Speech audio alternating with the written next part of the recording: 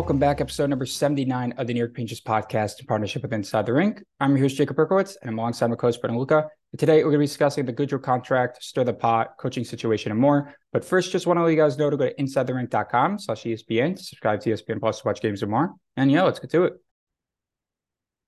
And welcome back, guys. How's it going? I'm doing all right. I lost out on the second major for golf this week. My bet finished in second place in the Masters, finished second place in the PGA Championship, so I'm doing fine. But other than that, we're doing good. Brett, how are you doing? You look a little sleepy over there. I'm so tired. Yeah, I it was a nice day today, and it hasn't been super nice here, and rainy and stuff for. So went for a nice long little 30-mile bike ride, but I hadn't eaten anything. So when I got home from the ride, I was just exhausted. So ordered Chipotle, ate it, and then fell asleep on the couch and woke up just about 10 minutes ago. So little tired, but still enough to make my list, which I think will be the first time that Berkey and I are not going to match. But who knows? Maybe they do end up doing that. But we'll get to that later. I feel like we're all going to have two similar ones, and then the rest is going to be like a wild card for our top five. I wonder, honestly. I'm very, very, very curious about it, but I don't mean to put the card. There's one that I don't know how you don't have on your list if you don't have it. Yeah, I don't know. So we'll get to that in a second. Bert, you start us off. So it was conflicting if it was a report or a speculation, but apparently it possibly might take a second or a third to get rid of Goodrow's contract. Yeah, that's just I think that's horseshit. That's it took the Rangers a second round pick to get rid of Patrick Nemeth's contract. Now, Patrick Nemeth's contract, I haven't pulled it up, but it was around $2 million a year, something along those lines. Yeah. And he had like an extra 2 years left on the contract. Now, Patrick Nemeth was a liability on defense. Barclay Goodrow is not a liability in any stretch of the imagination. Barclay Goodrow is a fucking phenomenal player for what he is. I personally don't think the Rangers should give up anything or have to give up anything to get rid of him. I actually think they should be getting shipped back to get rid of him. His contract is not that crazy. It's under $4 million.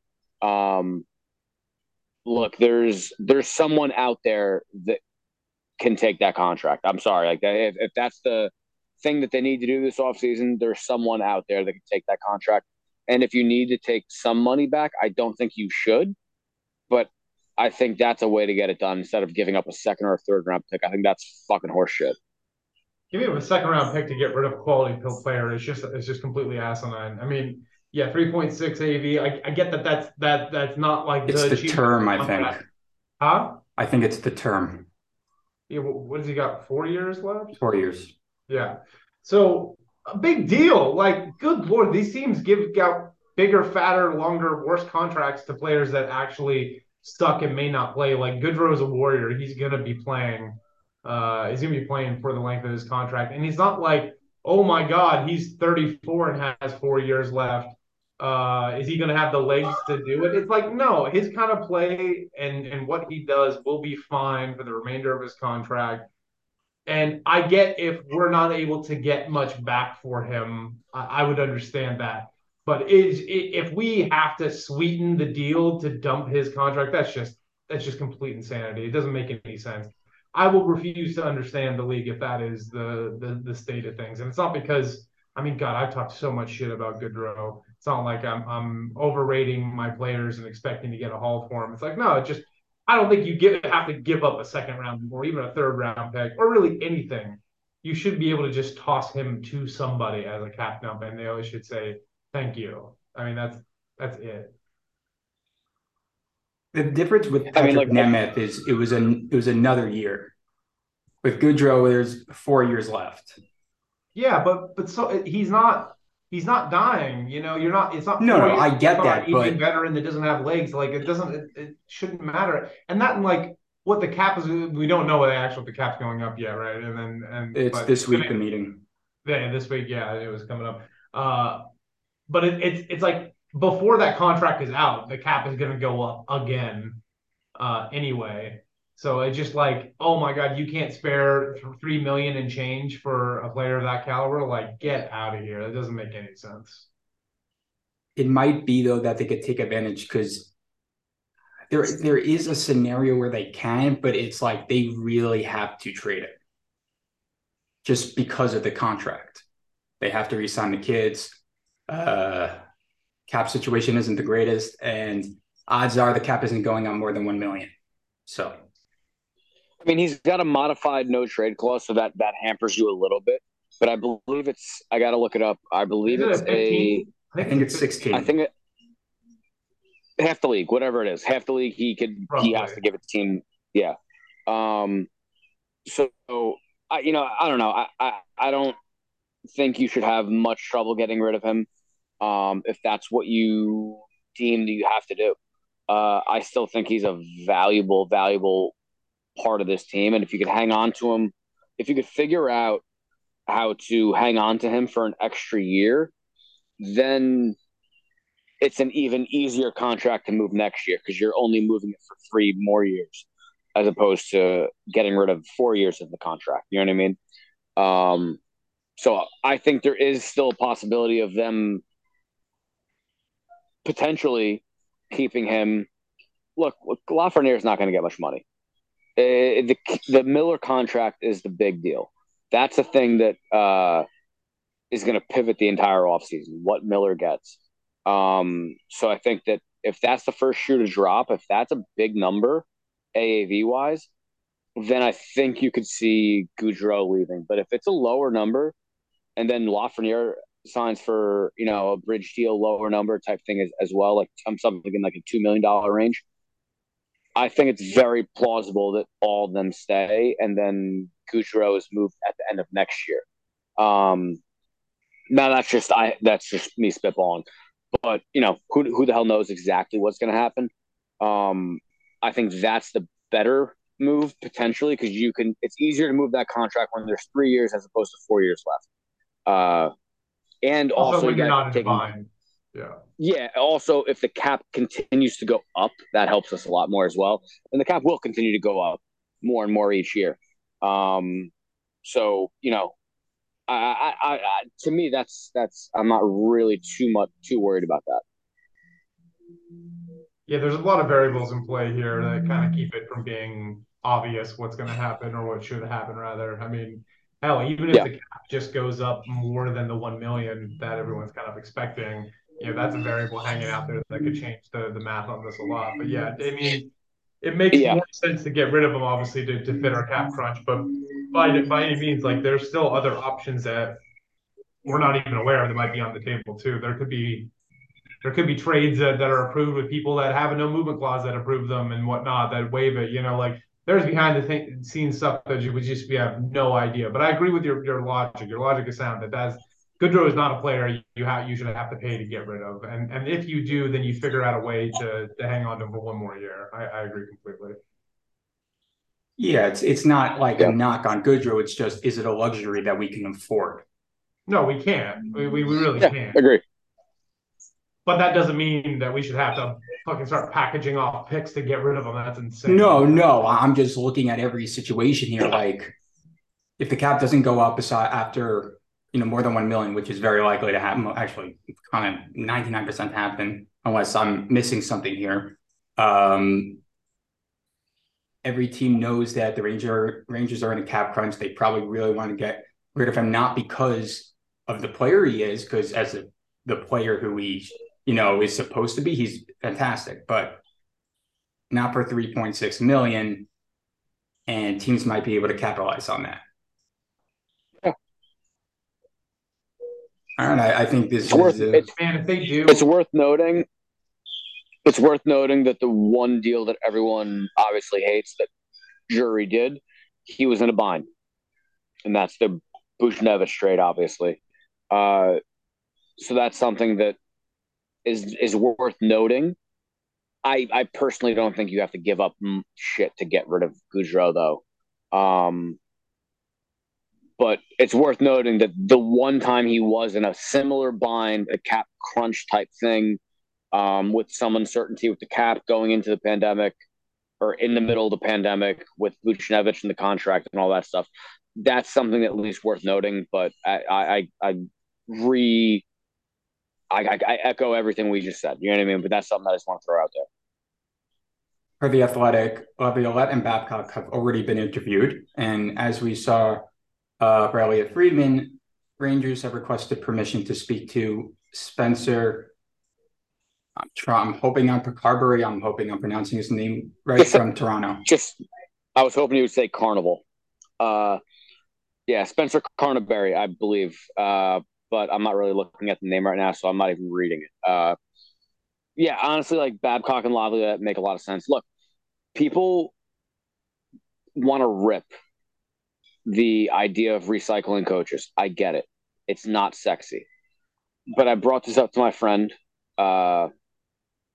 Ben, who a lot of people probably listen to the same podcast. My buddy Ben was on Blue Shirts Breakaway this week. And I was talking to him 2 days ago, and we were talking about the idea of recycled coaches versus new coaches. And obviously, if you only pay attention to hockey, it's very it's easy to just like think about the hockey coaches. But look at football, for example. The New York Giants went from Tom Coughlin, who was a recycled head coach, and they won 2 Super Bowls. His era ended unceremoniously, and then they fired him and then hired basically new blood. And that new blood did not work. It was Ben McAdoo. Then they hired some more new blood in Pat something, Shermer.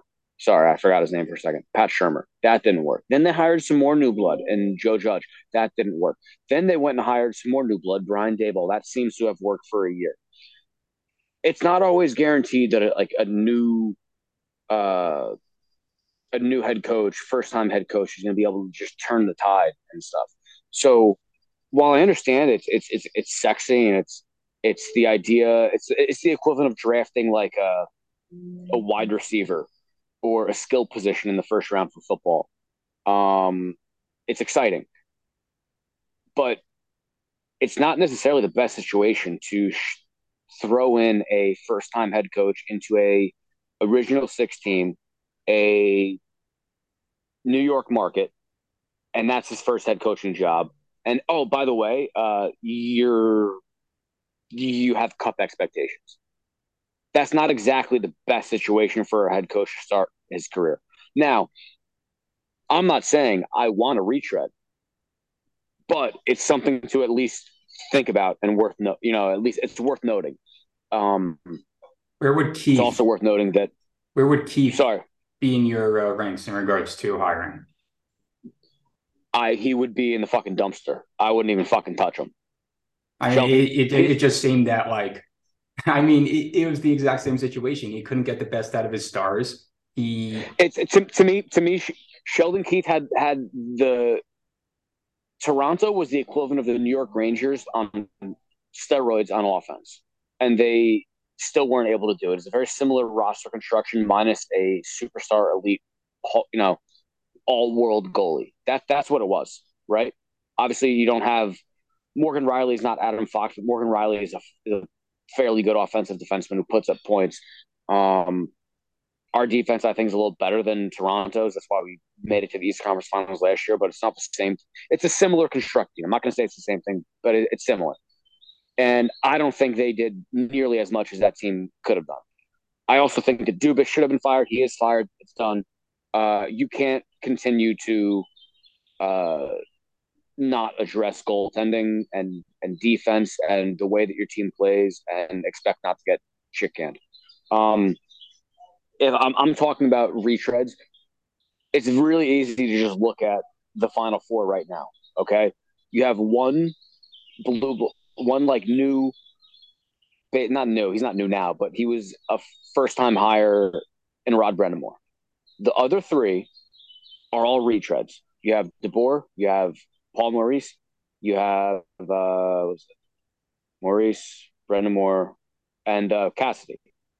So you have these 3 coaches that are now, some are 2 wins away from the Cup, some are 4 wins away from the Cup.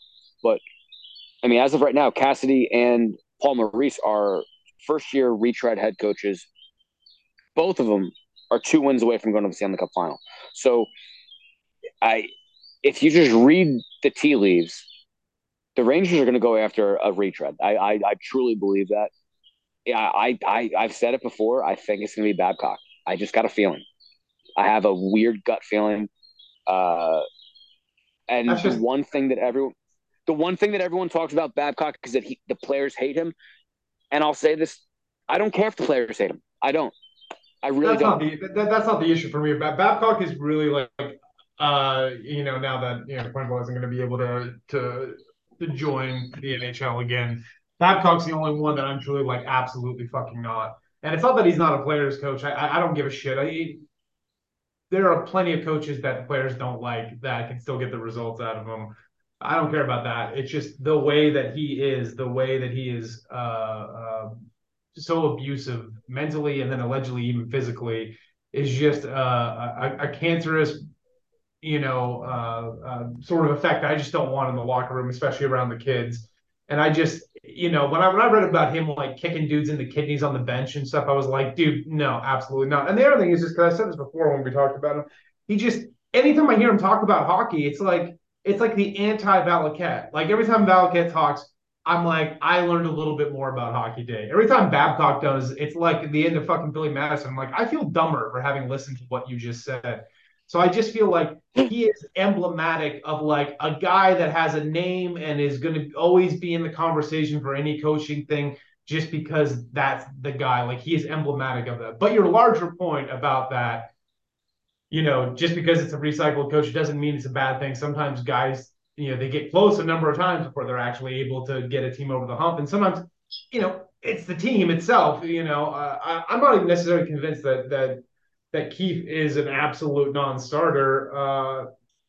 Now there are worrying trends, to say the least, and I don't blame you for being like, no, I don't want Keith. I'm just saying, like, he's a coach that I think could come into a situation and could probably do a good job. I don't think he's necessarily, completely toxic goods or whatever, but the real thing is that like the team's the most important thing, but then having a coach is actually smart enough to be able to use the team properly. But that is so largely what they're given, and there's been definitely so many coaches that have ridden hot players and hot goalies to deep playoff runs and even titles that weren't necessarily great coaches. So, yeah, the whole conversation surrounding coaches right now, my one thing is just absolutely not the Babcock. Anyone else, who's to say? And we'll find out. And I'm sure we'll either learn to love or hate them.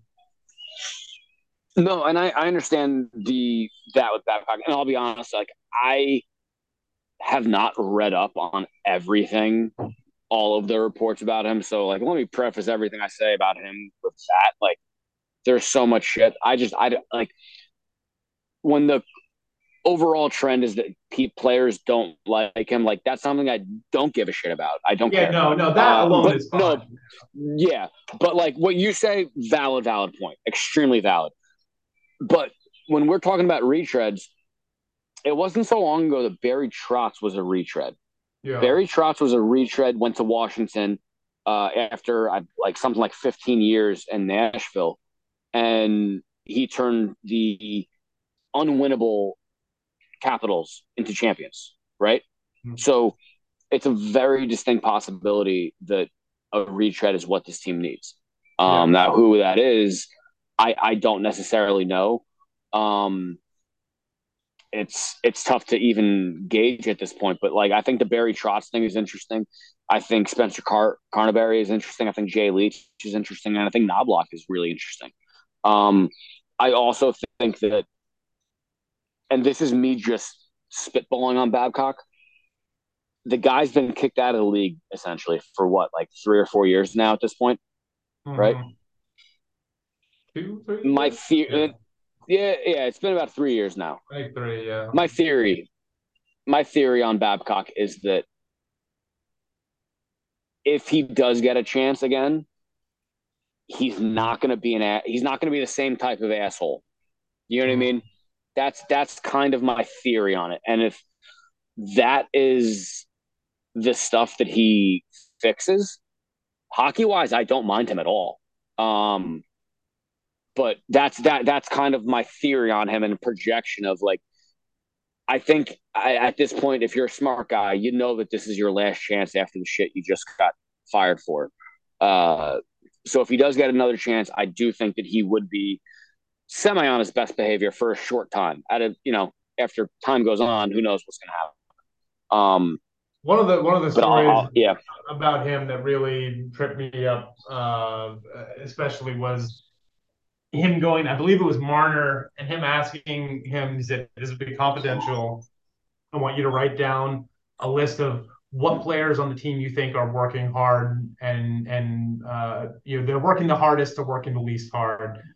Which already is kind of a fucked question for a coach to ask of a young player is like, hey, rate he the was a, effort. he was a rookie. Yeah. Yeah, exactly.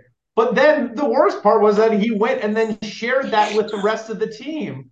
I mean, like that's the kind of thing that like makes me like I'm like, like maybe he'll be on better behavior, sure, but I'm like, is that the kind of guy that I want around Laffy and Kako and Miller? Like the young kids that like that. It's just that's not the energy I think this team needs. So that's the last I'll say. How many not players? How many coaches or GMs have we always seen, whether it's a deficiency or whether it's something like that have come back and changed? I don't know. I don't know. It isn't a lot. I'm not asking the guy to have a come to Jesus moment. I'm just asking the guy to not be a complete and utter. No, but you do have to have like, someone that works with Lafreniere. Yeah. You have to have someone that works with Panarin. This window's only open as long as what the kid's potentials are. And yeah, you are in a win now mode, but you're only going to win if you get the best out of them. I get it, but I guess I'm my not question saying when for it comes to like a friend brought that up, it's like, oh, you got to get it. No. I get that. My main question is people have brought it up like, oh, like you got to get someone to unlock Lafreniere and Kako and all this stuff, and it's just like I don't know what that looks like. No, let's just face it. Maybe Lafreniere is a bust. Like that's a fucking possibility at this point. Okay, and it's not the biggest deal in the world because you know what? Every team had him as a number one. You know what I mean? At least that we know of. It was the consensus like for years that he was number one pick.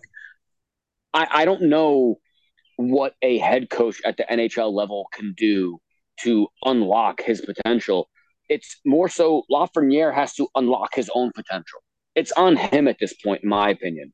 I love what Valley said, that he needs to put the golf clubs away and hit the gym, and he needs to actually work his fucking ass off this offseason, and hopefully he will. He's young enough to the point where he could still do that and have a career year next year.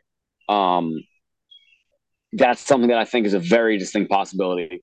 But I don't know how much of Lafreniere and Kako are you going to put on the next head coach if that coach gives them 2 months, 3 months starting in the top six, the two of them, and the two of them continue to not blow up.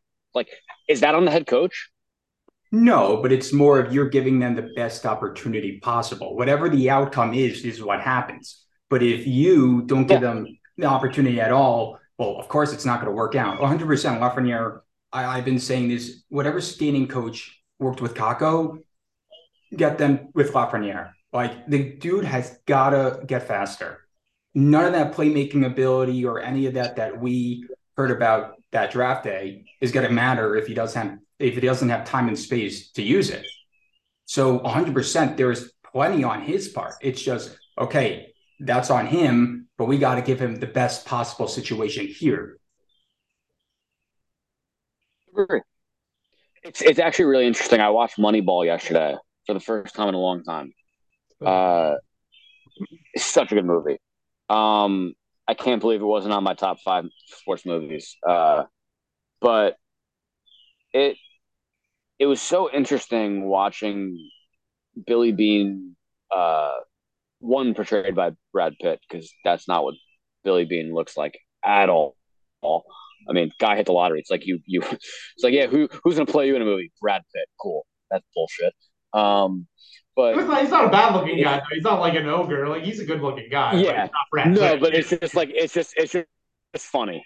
Because like I think anyone who he's more played, the. I it's like think if it's Brad Pitt Brad. more fits that vibe of Billy Bean of just being like, I am so casually cool and on top of things. Yeah, You know, yeah. but yeah. No, it's just funny to be You got like, a big man, unsolved mysteries that guy hit actor the upgrade. lottery. Yeah, for sure. Yeah. Yeah, yeah. It's just fucking funny. But no, but it was just really interesting, like to see like a lot of the issues with that team and that year watching Moneyball was the fact that Art Howe like refused to play the lineup that Billy Bean kind of gave him. Um, and that was kind of it was almost a plot point in the entire movie. And at a certain point, he kind of relented and then he traded Carlos Pena, and Yeah. that opened up the spot for Scott Hatteberg to actually play. It's just it kind of reminded me in a weird way of like Kravtsov and the Rangers and Kalan, and it was very similar. That had a lot of parallels, and kind of it just coincided with the conversation we're just having of who the coach is going to play, who are they going to play, where are they going to play them, how many minutes are they going to give them, and all that. I don't know. I'm really curious to see who the other interviewees are and who gets the second interview is a really interesting piece of information once that comes out. Now that Knobloch's season is over, it ended on Wednesday. Should be interesting to see if he gets an interview. I believe he will. And if he doesn't, I'm curious to see if he gets an interview with another team. But yeah, I don't know. What do you guys? I don't know what else. I don't know where I talked myself into a corner here. I don't know what the fuck If he doesn't get an interview, I know they're interviewing someone in Toronto, but I don't know how you think at that point where like they're definitely going to go with a rerun at that point. Like then if they don't interview. I mean, sorry, they're if they don't interview Barry Knobloch. Yeah. I get what you're saying. Yeah, I think that's a very distinct possibility. This might sound, it kind of doesn't make sense, but I figured I might as well just share it. What if theoretically Drury hires a coach? At least he has that backup in Knobloch. But again, it's probably too late in the stage now. That was probably a last year's thing. Or maybe no, that's actually that is a possibility. That's something that Drury can kind of. I that's not a terrible thought process. I don't think. Yeah. I think you could look at. I think you could look at Lou Lamoriello and the way he dealt with the Devils he came in like '89, right? And between '89 and '95, their first Cup win, I think he fired 5 different coaches. I mean, and you could fact check me on that because I really don't fucking know. It was something crazy like that. But he fired a ton of fucking coaches really, really early on. So I'm not really sure how many more head coaches Drury gets to hire and fire, but Sather had plenty. Sather had plenty of opportunities. So, I don't know. It's a very, I think that's an actual very interesting idea, and I never thought about it. But that could be because here's the thing. Knobloch if he hasn't interviewed for other head coaching jobs yet, then it's still a possibility that he is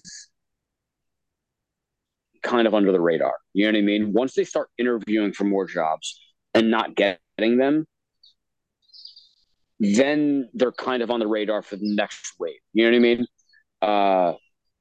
So if he doesn't get any like job interviews this year, Knobloch that is, outside of the Rangers, I think that's a very interesting and decent strategy actually. Because what if they bring in a coach and that same thing with Gallant? They have one good year and then they kind of sputter out the second year. I think Knobloch's a very good option to kind of bring in year 2, middle of the year 2, whatever. I don't know. I think that's a very interesting option. Does I like that Drury idea a have lot. that timeline? Yeah, I think he does. If it goes really bad next year. I don't think it's going to go bad next year because it's this team. I think is still, regardless of all the obstacles they have in this offseason, like it's still structurally a very good team to the point where Yeah. they should make the playoffs and have No, a no, no, very they good should. record. But You know I'm what I mean? just saying, Yeah. what happens if what happened this year from October to late December, January time happens again? Like I'd be at that surprised. point, are we already? Is Drury could already think, I got Knobloch in my back I think pocket? nah. I think you have leeway for a head coach early on in a year. You know what I mean? A new head coach early, like But you that's already tough to pull went a through your trigger like first that. choice. I think but it's not the same thing as like a football head coach because coaches in hockey get fired and hired so much more frequently. Um, like as I said, Sather, I got to look at the numbers. But Sather hired at least 5 different head coaches before he passed the baton to Jeff Gordon. Um, you know, and we don't really truly know what happened with the firing of Gordon and Davidson, whether it was a referendum from. Do we know? I don't know. I could No, we be never wrong. officially heard anything. No, we'll We find never out in heard 10 anything, years. but yeah, Brendan it could Smith, be. I It could have been. believe. Brendan Smith, I believe. I don't remember which player. It was a pending UFA. Once his contract was up, he said afterwards that there was some stuff that went down, whether it was in the locker room or in that area, that one day will come out. And it was during the Tom Wilson incident. So there was like more to it than everyone like saw on the ice. Like, Can't wait to I'm just find saying. out. I don't know. I'm excited to find out too because it's just weird that we haven't found out. But it's just like, was it a Dolan situation? Was it a Sather situation? Was it the combination of both? Because it's just weird that that's the thing that perked Dolan's ears up. You know what I mean? He's been very hands off for like 20 plus years as a Rangers owner. Um, I feel like it was more of Sather. Um, It and I felt like feel a like Saban move. Sather, it did. And I felt like, and I think it was more of a Sather decision. Also, I think Sather, look, he could have possibly, the reason why he made the decision to move on was what could have possibly been, this is me looking at it optimistically, that he personally thought Drury is a better talent evaluator and he didn't want to lose him. That could be one reason. He could also have just been pissed off about the timeline, and you don't know what was said if there was a heated discussion. You don't know what happened. Um, so there's so many different variables. I really couldn't tell you. But I do think that he has a few more uh, kicks in the can, so to speak. Yeah. I don't think this is his last potential hire. I don't think this is like, I think he has maybe one more.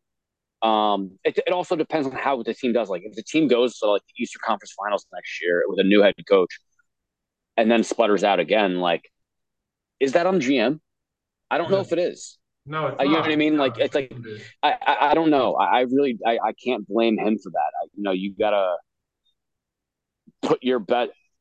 You got to put the best foot forward for the entire team, the coach, the organization, the players, and all that. And I think Drury tried to do that this year. I think he did a pretty damn good job of it. I think in Yeah, I retrospect, think it's so easy to say that like adding Kane was not the intelligent move or not the right hockey move or whatever. But like, it's so fucking easy to say that in retrospect. I have no, people who want to say that, like, okay, where were you on March whatever when they made the deal? What were you saying then? I don't know. yeah, I think he's got some runway. Yeah. He's young. I think they want him to be the GM for a while. I'd be very surprised if he's one more coach and then done. That would be very surprising to me. Especially if like Brendan Hoffman comes up next year and has a phenomenal rookie year. Let's just say Yeah, that for real. Yeah. that itself kind of extends his runway a little bit more. Yeah. Yep, I agree. So Molly posted had an article today about backup goalies, potential backup goalies.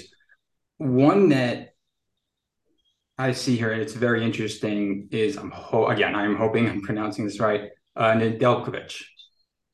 Mm-hmm. Yeah, Alex Nedeljkovic, the former Rookie of the Year that was traded from Carolina to Detroit. Exactly. So what happens when you bring a goalie like him and give him to Benoit Allaire? I mean, I feel like you could say that about anybody, though. Like to me, like I couldn't care any less. Listen, we have Shesterkin, and they're going to be the backup goalie. I'm just saying you have right. No, but even beyond that, even beyond like we have Shesty and he's going to take a ton of starts. It doesn't matter. I really cannot get that worked up about who's going to play backup goalie because I honestly don't think it matters because Benoit Allaire has proved time and time again that he can take almost anybody and turn him into a reliably good backup goalie. And the Rangers always played better with their backup goalie in any way for them. So I'm like, I can't be that worked up about it because it's just like, you know what? I don't know. Fucking put Domingue in there for all I give a shit. Like, he'll be fine. Like, Benny's going to work with him and turn him into an NHL goalie. He's done it. Whoever they pick, you have full confidence, not just because the goaltender themselves, even if they didn't have a good record, just because of Benoit Allaire. It's just pick whoever you can get for $800,000. That's whoever the best you can get for $850,000. Right. That's all that matters to me. It's just interesting that the pre-rookie of the year, not previous, but before that, who was a goalie, you bring him over. Yeah. I mean, it's pretty interesting. It is. I mean, that does sound. I think it's a great look. It's a great move, mainly from the standpoint of you sign a player, you restructure their career, you let them kind of rehabilitate their image and their playing style, and then you could trade them for assets. That's the cool part of it, and that's the nice part. But other than that, like I really just don't. As Brett said, like I don't really like whoever the backup is. His salary is like 1.5. That's it, or lower. I don't put much more stock into goalie it. That just did horrendous. I can't even think of them. I know. The only one that I'm probably remembering this wrong and when I'm exhausted, but Andre Pavlik. Probably, but I mean, I feel like he got hurt too. I could be completely wrong. No, I don't know. Yeah. And I mean, like Mackenzie Skapsky. Like, who are we talking about here? You know what I mean? Like, it is what it is. I don't really worry about it too much. No, if they get a random person, like who cares? Like everyone knows Benoit Allaire will work with them. It just seemed interesting that, it makes sense for the player and the team in this situation to do like a minimum contract for 1 year. It's his rehabilitation. And for us, we get, a quality goalie that works with Benoit Allaire. I agree. I think that'd be a really good situation for all parties included. Yeah. All right. The next thing, stir the pot. It could be wacky. It could be. Speaking about goalies, It could be. This is going to trigger multiple people. This thing is. I got it. Berkey. Yeah, you got to take their answer. Berkey. I got it. I'm going to take the reins on this one. For the record, I warned. So the whole point of this is called Stir the Pot. It's I don't really care. You can come at me. I'm El Big Calzone, whatever. I don't give a shit. This is the whole point of this segment is to AKA stir the pot. Okay. Now I got to preface everything I'm saying with, would I do this? No, I wouldn't. But when you look at the playoff field, when you look at the goalies who have won cups, Darcy Kemper, Braden Holtby, all these goalies that have won cups, is goalie the most important position? Obviously, Vasilevsky has won, so it's, that skews it in the other way. Is goalie the most important position in hockey? Is it that important to the point where we need a Hall of Fame elite goalie in the net? Is it? I don't know. Because the Rangers have had Lundqvist and Shesterkin in consecutive years for the past, what is it now, 18 years? Something like that. That we've been going? Something like that. And they've, been the closest they've gotten to winning a cup is 3 games away. So I propose the idea, and I'm not saying that I want to do this. I can't be more clear with this, but the idea of the segment is Shesterkin necessary? Is an elite goaltender necessary to win cups? No. Could you possibly? Oh, I thought the question was going to be different. The one that you said to me before. No. I haven't. I haven't. No. Could you possibly make an argument that trading Shesterkin for a ransom? I'm talking a king's ransom is better for the team than keeping him. Now, right now, his salary is what, 5.6 million. At a certain point, his contract's going to skyrocket. Once his contract hits 10 million, is it worth it? That's my question. I mean, the thing is that there's several questions in there. It is interesting. No, I'm sorry. I asked like 7 questions. Sorry. No, but they're all part and parcel of the same thing. And like number one, like is goalie the most important position in hockey? Yes, it is. I see no other argument for that. I don't know how it's not the most. It's the only person that's on the ice for the entire game. It is the most important position. It's the most game-changing position. It's the most apt to baseball having a lights-out starting pitcher, except you can pitch them all 7 games in a fucking series. It's the most important position in hockey. Having said that, it doesn't really matter if the team's not going to give him goal support, as we saw with Hank's entire career, and as we're seeing with Shesterkin's career, is you can have one of the best goalies, of all time, or even, at the time, and it doesn't actually matter. And there's teams that have had okay, decent goalies that sometimes just get hot at the right time and whatnot, and they win cups. So as much as I love him, all depends on the question. All rests on basically what does the King's ransom really entail.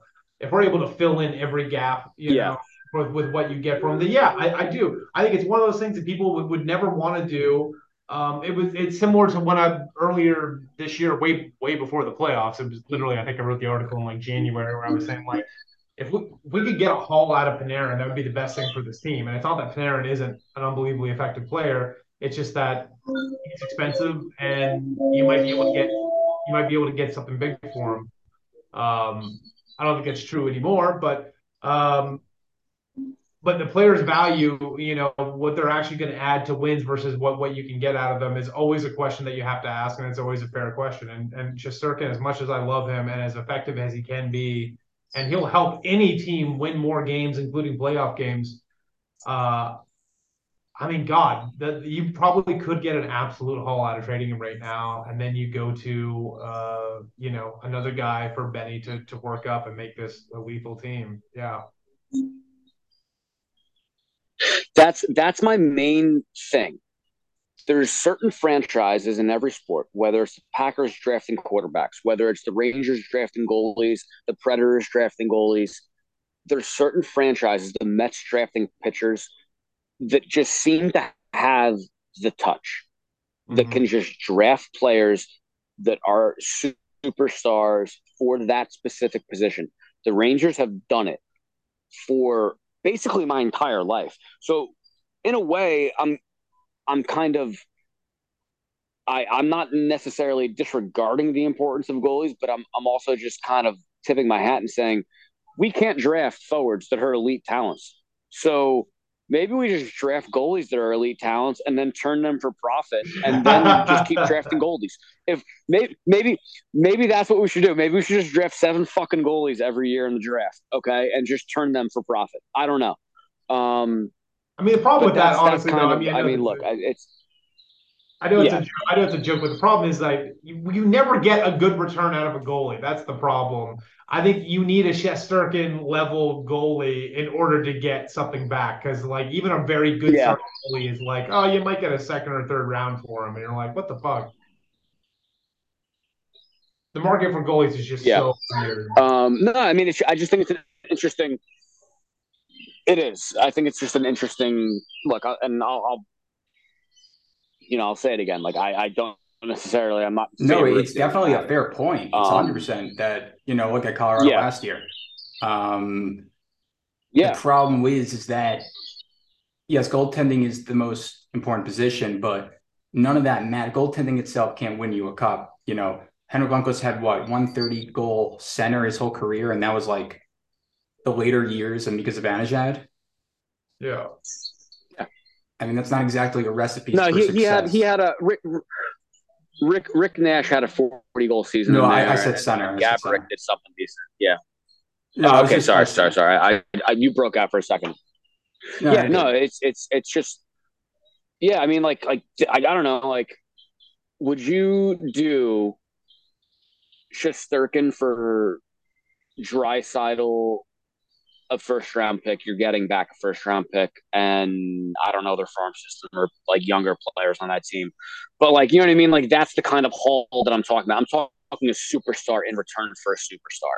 That kind of shit is my point. And I don't even know if Draisaitl is the issue that would solve this team. That's not my point. I'm just saying, like, those are the kind of things that I'm talking about, like those echelon players, because that's what Shesterkin is.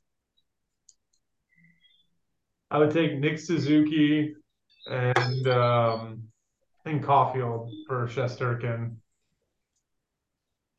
And then the Habs can have or Suzuki and Doc. Actually, Suzuki and Doc. I'll take those two, and then the Habs can have another legendary Hall of Fame goaltender. You know, for another 15 years, they can do that again. Yeah. No, it's something that I was just thinking about, especially watching the playoffs, right? Like watching the playoffs and seeing, like, obviously Bobrovsky's in my opinion, I think he is kind of a Hall of Fame goalie. Yeah. He's on the borderline right now. You know, I know he's making $10 million a year, so that's a lot of fucking cash. So that's different. But you go to Carolina, they have a goalie by committee.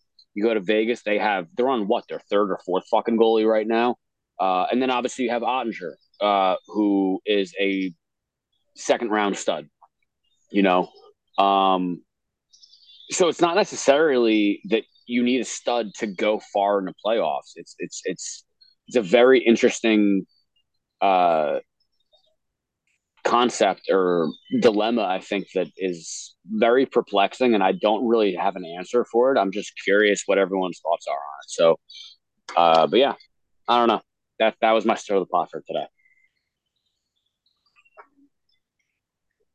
Now I'm just trying to think of a theoretical trade that would work. Yeah. No, it's tough. Like Brett said, the goalie market. I'll go on NHL, and yeah, it is. It's it's just something to think about for the future too, because like, say if Dylan Garand really develops into a stud, like, and I don't know if that's going to happen. I don't know if that's even plausible, but it wouldn't surprise me if it did happen. You know what I mean? Like, just the way that they've been able to fucking turn, late round draft picks and goalies into studs. Yeah. I don't know. And like, what if Olaf Lindblom, obviously that's a name. Like, he's probably not at this point going to be developing anything, but like, I don't know. It's just things happen with goalies later than a lot of players and a lot of development in other positions. So it's different. But yeah, I don't know. You guys want to move on to the top five? I'll throw in Libor Hayek. Just get a Matthew Tkachuk and I don't know, just some. Yeah. Yeah. All right. Anyways, we're gonna go to Q&A, and this time we're gonna be a bit more emotional than last time. I feel like I just made everyone depressed thinking about trading Shesterkin. No, I'm fine. I'm fine with it. I can't watch another amazing. Yeah, that's what Stir the Pot's about. Go without a Stanley Cup. I know, right? So yeah, I'm fine with that. I know. It's just, yeah. All right, what questions we got? You see the goals saved above expected, and you see like the combination of Shesterkin and Lundqvist in the playoffs, and you're like, the Rangers should be held, like, charged for crimes. Like, yeah, I know, it's abysmal. It is indeed. If we could try and go through we're already at an hour here, I think. So if we could go through the mailbag on a quick clip, because we still got the top five to do as well. I didn't realize how late it was, but yeah, I'll just do a few. All right, Brian asked, what coach would be bad and detrimental? Where he said, like, everyone's talking about who you want, but who would you say no, absolutely not? No, I think we kind of addressed this. Brad, you said Babcock. Yeah. Or Luka, what do you think who would be detrimental? He said Babcock. I said Keith. I just think that Keith doesn't. I'm not a Keith fanboy. I know that there's a certain fraction that believe in him, but I just what they did the past few years, I didn't see enough, and maybe that's on Dubas as well. It's tough. I don't really follow the team as much. Uh, but like for me, from the outside looking in, he's not the guy who I think would help. I think he had a very similar roster construction in Toronto, and I don't think it's the answer. Yeah, fair enough. Paco Taco asked, which NYR take this offseason will age most poorly? Wait, what is the question? Which Rangers offseason take will age the most poorly? That we should trade Shesterkin. I think that was taking like our own thing takes. I've ever heard in my goddamn life. I think it's just it could be any Twitter Rangers take. I mean, I think the people who want to just get look, I get if you want to trade Panarin, but just getting rid of Panarin for the sake of getting rid of him, I think that's a terrible take. If you want to trade Panarin and get if you're getting stuff back for him, that's fine. But if you just want to say dude, the guy's been terrible in 2 playoffs and I just want to get rid of him. No, I think that's a terrible fucking take because 90 plus points, 90 to 100 points, pretty consistently since he signed here during the regular season is still super, super valuable. I think that's a really bad take. I think trading him is a different thing, but trading him for just nothing is a really bad take. Yeah, I mean, just kind of piggybacking on that, I agree with that. And just in general, I think the burn it down reactions are an overreaction. And like you were saying earlier, that this is a team that's still built for success. It's still built for playoff runs in the future. I get the knee-jerk reaction, so I'd forgive it. After you lose a series like that, you're like, fuck this, get rid of everyone, burn it all down. I just feel like that's a bad take.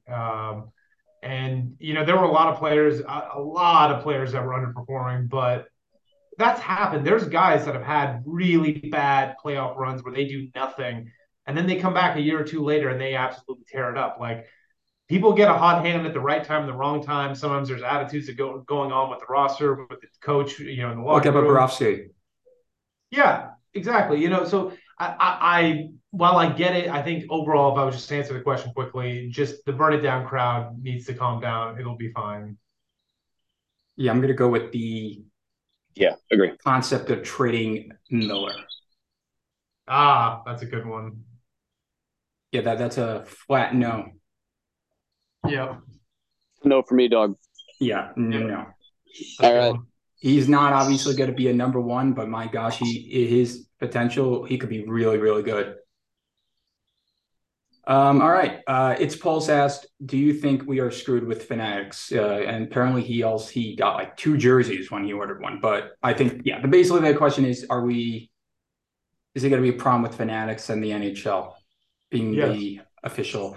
I'd say yes, as it's very well known that they don't even know how to pronounce the names on the back of the jerseys or get the right number correct.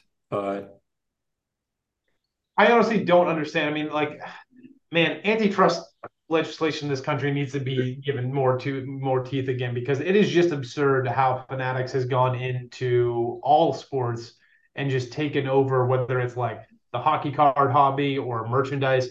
One company should not be able to control and get exclusive rights the way they do. And to me, it's so anti-competition. It's so anti-everything this country should be about. And I fucking hate it.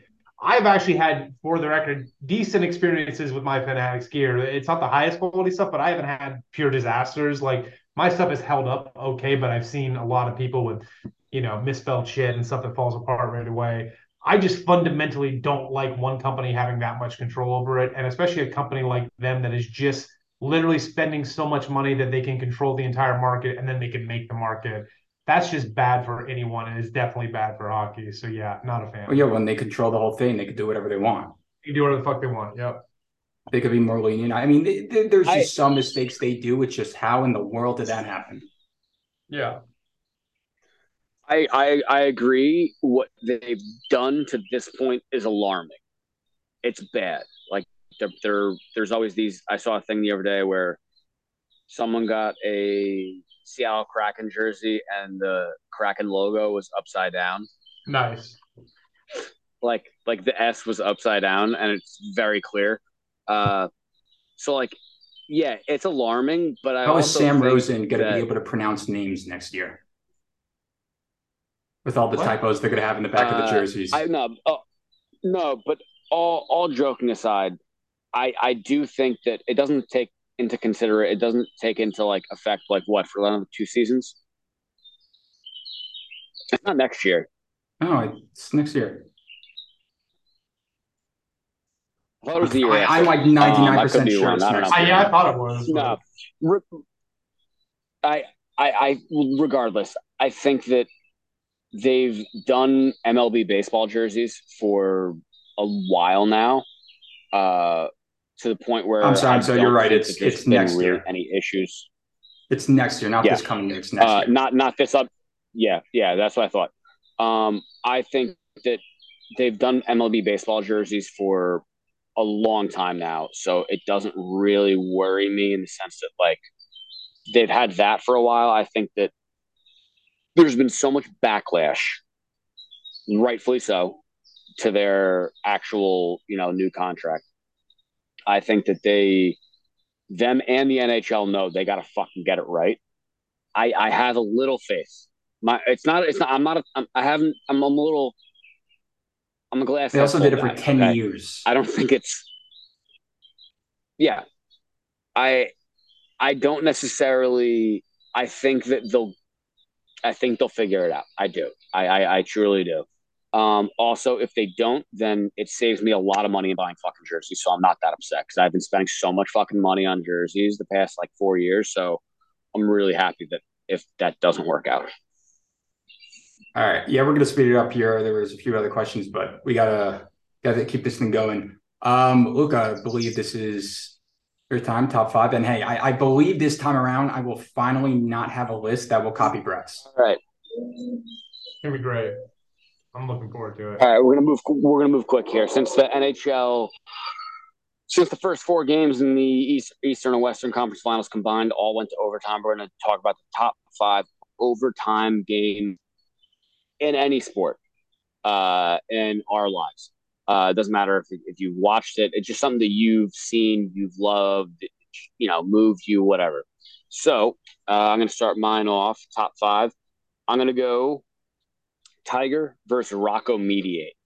It's a you could watch it. I believe it was a PGA Championship. It might have been the U.S. Open. It was like 2007 or something like that. It was a crazy. It was a 2 different playoffs basically for this golf championship. Tiger Woods broke his leg, I think, in the middle of it. Like it was a fucking insane overtime. And it's one of those things where Tiger was just like, I'm the greatest golfer ever. Fuck off. And he just kind of willed himself to victory. It's just a really cool thing. It's also in the HBO documentary on Tiger. If anyone wants to watch it, it's fucking awesome. Watch that. That's number 5. Nice. It's number 5. All right. My number 5 is Blue Jackets Lightning 2020 first round. After getting swept previous year, you have Braden Point scoring the overtime winner. I just love some of the stats of that game. Like Corpusalo setting a record with 85 saves and Seth Jones with 65 minutes of ice time. It's just like sheer insanity. Like that game was insane. Even though it didn't go the way I wanted it to, because I definitely wanted the Jackets to win. Just a very memorable bananas game. So that's my number 5. All right. I got obviously I don't follow any other sport besides hockey because one team is enough to deal with. For my 5th one it's not a big one compared to everything else, but it is Carl Hagelin in 2015 when he scored the game winner for the Rangers to move on. when the Rangers won and they actually beat a team in 5 games, it was like that shouldn't happen. And it did. Yeah, it doesn't happen. Yeah. And everyone's like, this might be something different. It was more than the game itself. It was just, everyone's always used to the Rangers never winning in 5 and it actually happening. So, yeah. Yeah. My number 4 is going to be Brett's number 5. I loved watching that game.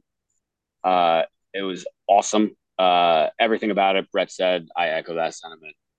That's my number 4. Brett, your number 4. So this is a weird one again because it didn't go the way I wanted it to, but it was just still so epic. Was the Bills Chiefs 2022 AFC divisional game?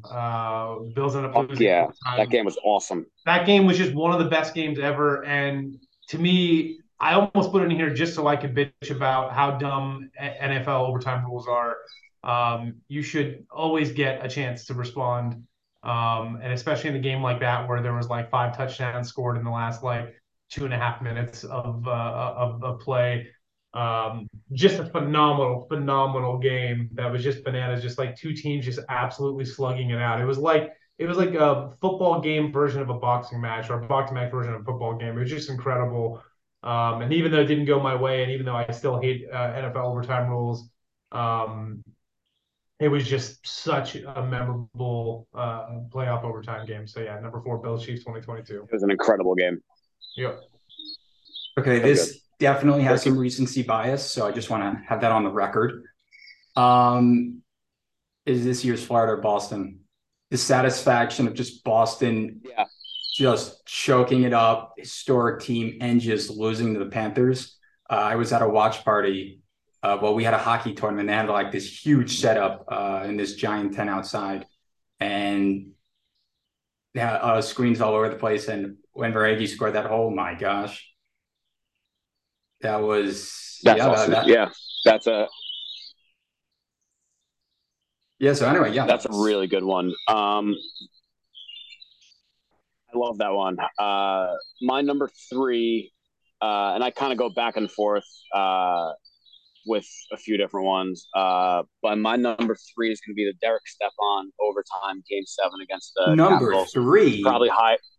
Yeah, it's well. I was at another one. I like visibly. I was there in the audience, so it bumps it up a little bit when you're there, and it's just different. But for the Stepan game, that one was awesome because I remember literally watching it. I was living in LA at the time. I was watching it at this bar, Timmy Nolan from Studio City, and my buddy and I, we were sitting there watching. And as soon as Stepan scored, I jumped up, ran around the table, and just jumped on him, like literally, like full on bear hug, and like tackled him in the middle of a bar. So that one, it was just unbelievable. The entire situation. It was awesome. But yeah, that Game 7 Stepan goal was unbelievable. Obviously, it's much higher on many people's list, but continue. Brett, you're number 3.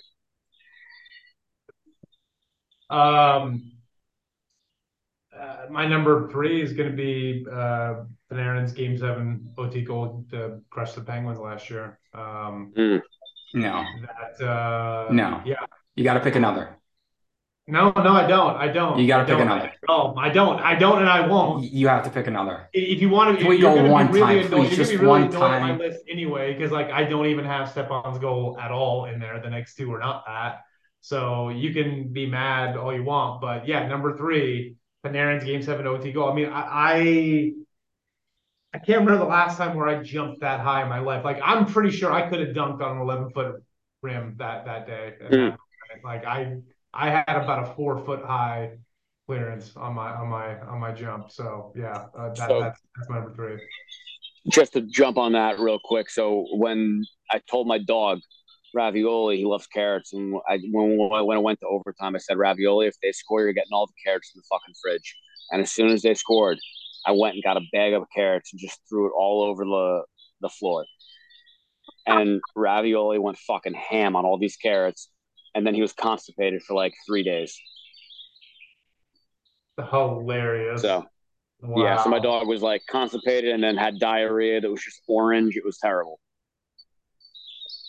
So should we just Turkey. once again skip mine because No, you can add your own thing to it. Well, shockingly, I have Panarin. What do you know about that? Um, there were plenty of OT goal, like obviously Rangers and you had the Mika Zibanejad at Game 5. You have all those things, but that Panarin goal, and also I was again at the same exact type of watch party as the one with Boston and Florida. I mean, it was incredible. Coming back 3-1, and yeah, this advantage of what he scored with 5 minutes left, roughly around that. Yeah, and yeah, it was like honestly, I kept on looking afterwards at the Panarin goal because I didn't know how that went in. There were like three people blocking him, and he just flung it at the net. And I don't know how it missed like three pairs of legs. I don't know how that happens. And it wasn't like Jari was completely out of position, and it went to the perfect spot. Also, it was one of the luckiest goals ever. I mean, there were people afterwards saying, "How in the world did that go in?" Because they were. Yeah. So anyway, thanks, Brett. Yeah, that's my number 3. All right. My number 2 is going to be Giants 49ers NFC Championship game 2011. It was 2011 season, 2012, January. Me and my brother were at the game. So just to be there for a overtime championship game winner goes to the Super Bowl. You're the underdog. You're on the road. Was this one you got arrested? No. That was a Super Bowl 4 years earlier. Oh, okay. And I wasn't arrested. I was detained legally. Okay. All right. But so it was just to be in Candlestick Park or whatever, one of like the classic venues for sports for years, and see that happen. Like it was such a cool atmosphere, so unbelievable. And the Giants won. So yeah, that's my number 2. My number 2, this is going to annoy people, I think, and it's not number 1, but Matteau, Game 7 Eastern Conference Finals against the Devils. That's like I think in Rangers lore, that's about like the shot heard around the world sort of thing. So that's my number 2, and you're going to be annoyed at what my number 1 is then, but there it is. I'm upset that you don't have Step on in there, but at the same time, I'm happy that it's not going to be a copy. Yeah, no. Yeah, we're going to be different. This is going to be different. So, that's fine. Yeah. All right, number 2, and I was debating this for a little bit, which one to pick, 1 or 2. It's basically a coin flip. Number 2 is Martin St. Louis, Game 4 versus the Canadiens. I mean, obviously, my brothers were at that game. What? My brothers were at that game. Oh, nice. Yeah, if the Canadiens won that and everyone was worried, I think it speaks for itself, number 2. For sure. My number 1 is going to be Matteau. Obviously, it's like the first thing you learn as like a kid. Like that was like 4. That was like 3. Ooh, we're doing 4 years old. Time. When we talking about when we were alive.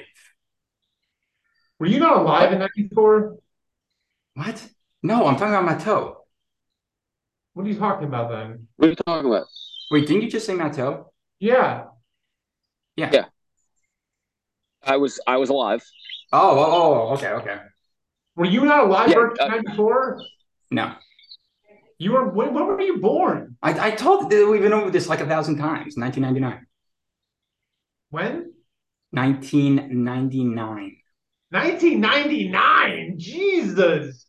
Yeah, you see, like the first 5 years, since at that point you have like 0 brains. I was spared the dark days of the Rangers. So wow, I honestly didn't realize our age was that big of a difference there. I did not know.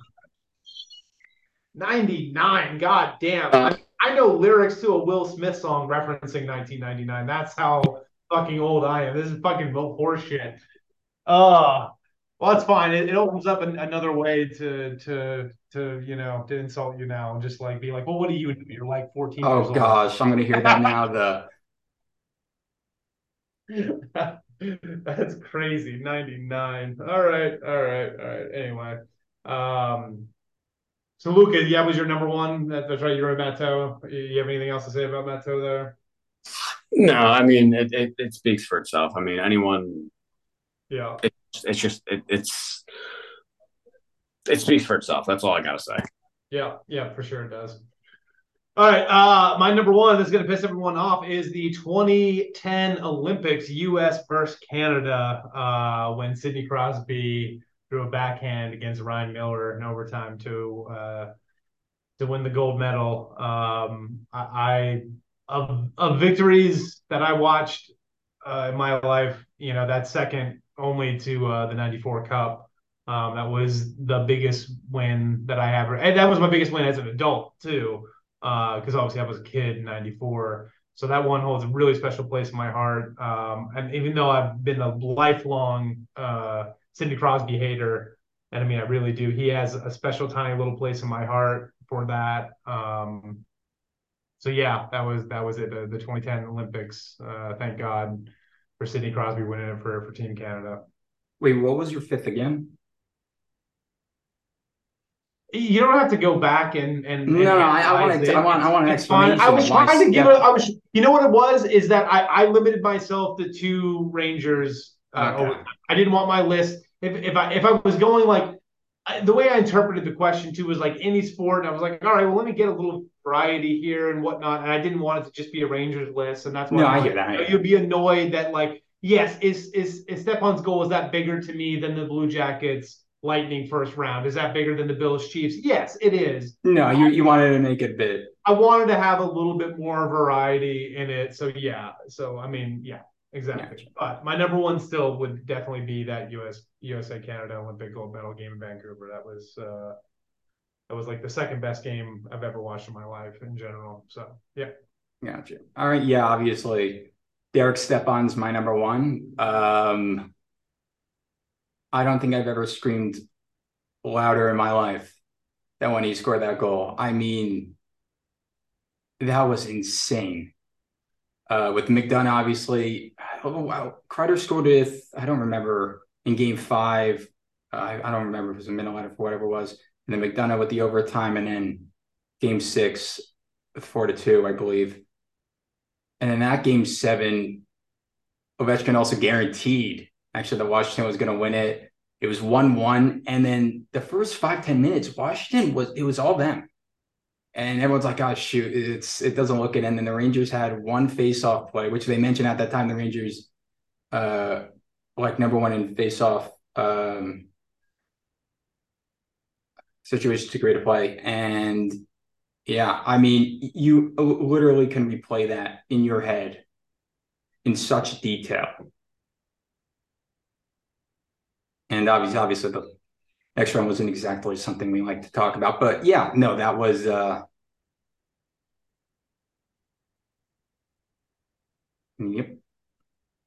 Yeah. Totally fair answer. Yep. All right, I think obviously this has been about an hour and 20 minutes. So if the listeners are listening at this point, full props.